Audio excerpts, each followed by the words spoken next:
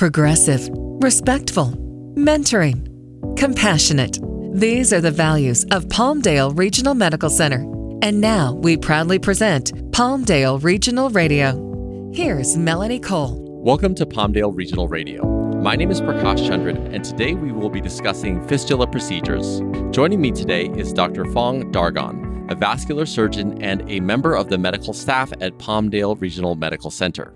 First of all, Dr. Dargon, really great to have you here today. Let's just start by you providing us a little bit of background on what exactly a fistula is. Sure. Well, thank you for having me on the show. Arterial venous fistulas, or AV fistulas, are a way for patients to do hemodialysis. And generally speaking, there are two ways that people can do dialysis using their arm. Either a surgically created vein is moved and connected to an artery to form an artificial circuit to create dialysis access.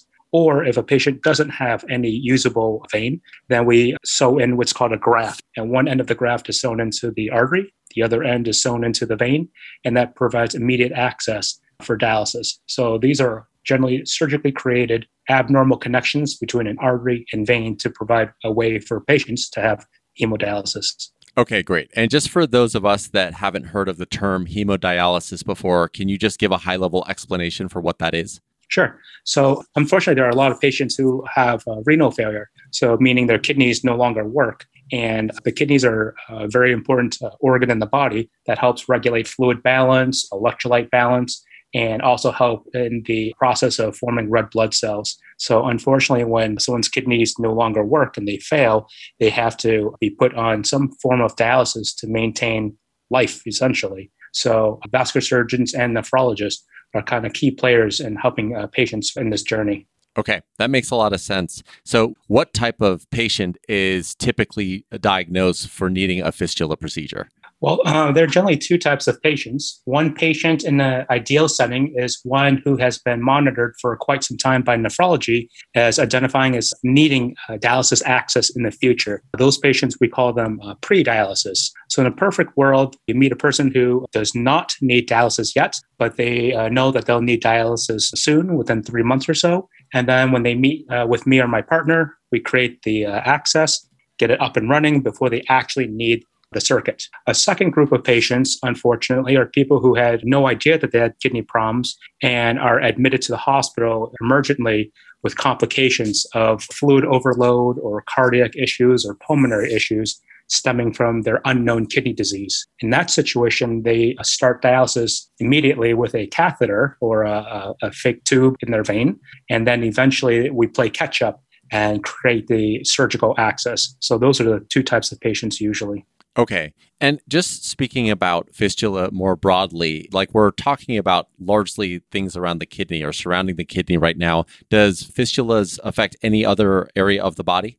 Absolutely. So since the kidneys regulate fluid balance in the body, if someone's kidneys fail and they didn't know that, they can often come in with cardiopulmonary problems, meaning they can be in fluid overload and cause extra stress on the heart. The lung cavities can fill with extra fluid, making it very hard to breathe. Oftentimes, these patients are anemic because the kidneys play a key role in sending off hormones to regulate the creation of red blood cells. And electrolyte balance. So derangements and electrolytes can also cause cardiac arrhythmias that can also be fatal. So we talked about kind of the two use cases, I guess, for the most common types of fistula procedures. Talk now a little bit at a high level about the different procedures that are available and how a patient gets started. So if someone needs emergency dialysis, a catheter gets put into their vein, a major vein, and they can start emergency dialysis that way. There are two types of catheters, ones that are only used in the hospital and ones that are called tunneled.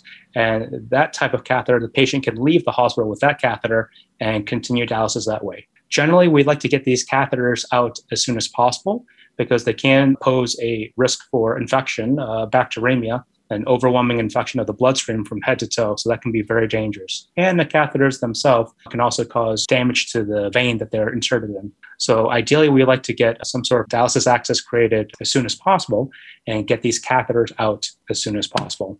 And like I had mentioned before, in the perfect world, someone is identified as being pre-dialysis, not on dialysis yet, but known to need it in the near future. recreate the surgical access, get that up and running before they actually need it. So there are all different types of patients that get referred to us. Some of them who have already started dialysis in the hospital and have left the hospital, and those who are referred in the clinic setting who are not on dialysis yet, but know that they will need it soon. Okay. And which part of the body is the fistula or the graft most commonly implemented? So fistulas or grafts, they're created in the non-dominant arm as far down to the wrist as possible. And the reason why we choose non-dominant arm is because during dialysis, the patient's arm needs to be kept very still as two large needles are inserted into the actual circuit to be hooked up to the machine for dialysis.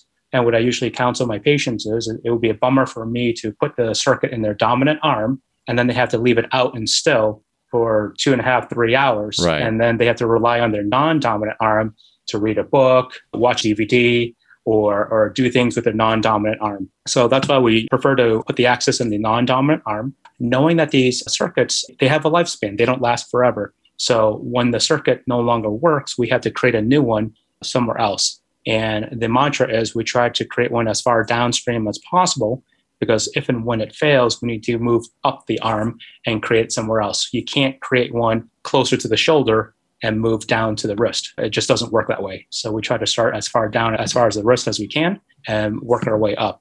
Okay. And this passageway that's being created, I think I'm trying to get a good understanding. Is this something that is left permanently in the arm after it's done, or is it removed after some period of time? Like, how does this typically work? Usually it's permanent. Depending on certain circumstances, we sometimes will be asked to undo our work. And in that situation, which is usually a good situation, is when someone no longer needs it. They just got a kidney transplant. The kidney's working great. They no longer need their fistula. And so that's one situation where we would actually undo the creation of the fistula. There are other more rare circumstances like fluid overload, congestive heart failure that's worsened because of the presence of the fistula. Sometimes infection causes us to go in and undo things. And sometimes in rare circumstances, something called Steele syndrome. So imagine a fistula that's working so strong that's actually sucking blood away from the hand like a vacuum, and the hand is suffering. There are maneuvers to do to try to save the fistula, increase flow to the hand to have the best of both worlds. But in dire situations, you could also remove the fistula to save the hand.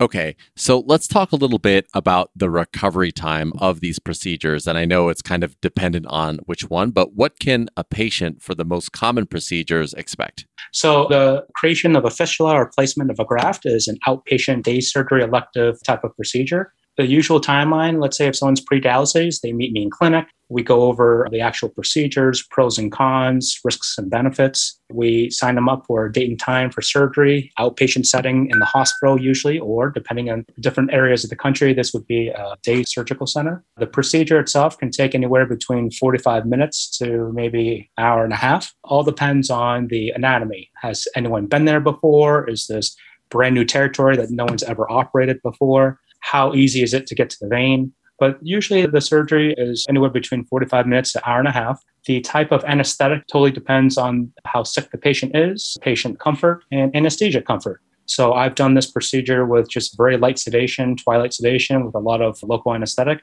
to as far as much as general anesthesia. So breathing tube, the whole bit, 100% knocked out. Usually straightforward procedure, not much blood loss. Recovery room, probably about 45 minutes before being able to discharge. And bandages are only on where the areas of incision exist. And usually I always give pain meds for this procedure, but rarely do people need it. And I think it's because the incision is small, not too much dissection, and patients generally tolerate it very well. So this is a day surgery procedure, in and out, same day. And then depending on the circuit, if it's a fistula and things go well, now we're in the waiting game. And what I usually tell patients is just because the vein is now hooked up to the artery doesn't mean it's ready for prime time use. Now we have to wait for that little vein to get big enough, strong enough, and thick enough to be able to use for dialysis and be able to handle being poked by two large needles. And that waiting time can take anywhere between 1 month to up to 3 months typically before it's ready for use. Now, if the patient had no usable veins, then plan B is to put in a graft.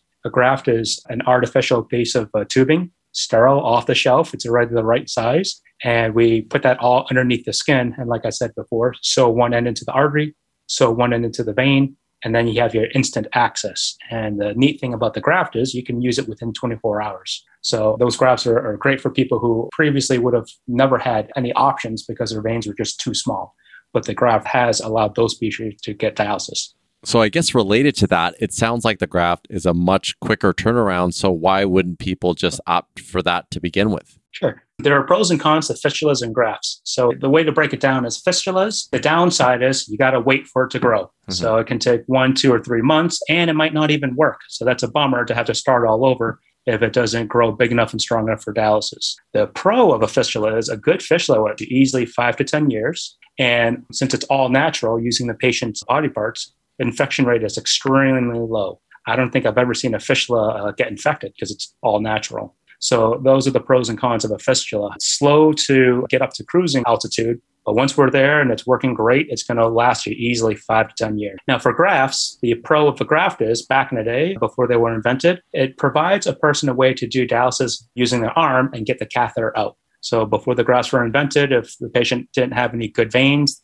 we would say, I'm sorry, you're just going to be stuck with a catheter for the rest of your life and just accept the risk of infection. With the grafts these days, the pro is it's a way to get dialysis without using the catheter. The con is, since it's fake, it's always at risk of getting infected. And I try to put the fear of God into them, using really good hygiene, watching it like a hawk, because should the graft get infected, the whole thing's got to come out and you got to start all over again, which is a bummer. Yeah, I see. Oh, and I forgot to mention the other thing about grafts is they don't last as long, maybe 2 to 5 years, depending on the type of graft. The technology isn't there to meet fistulas head to head, 10-year range and stuff like that. Got it. So am I correct in assuming that typically the first line of defense is the fistula, but if the fistula doesn't work, like the artery is too small, then you'll consider the graft? Exactly. And that is one of the government mantras and guidelines for dialysis access. The saying used to be fistula first at all cost. But then they realized, not everyone's the same. Everyone's situation is different. Sometimes a graft in a particular patient in their setting might be more beneficial than a fistula. But the bottom line these days is whatever it takes to get rid of the catheter. Got it. And one thing just around that waiting period, once you get the fistula, I know you said it could take, 1 to 3 months. What can someone expect? Like, will there be a bulge in their arm? Will it be painful? Like, what are some of the most common things that people report? 2 things to look for, which I like, and signs that it's working. Number 1, you're going to feel kind of a buzz or a thrill. Some of my patients say when you put your hand on the actual surgical site, you feel kind of a rumbly tumbly, almost like a kitten purring underneath it. So that's actually a good sign because that means the artery blood is mixing with the vein blood and heading back to the heart.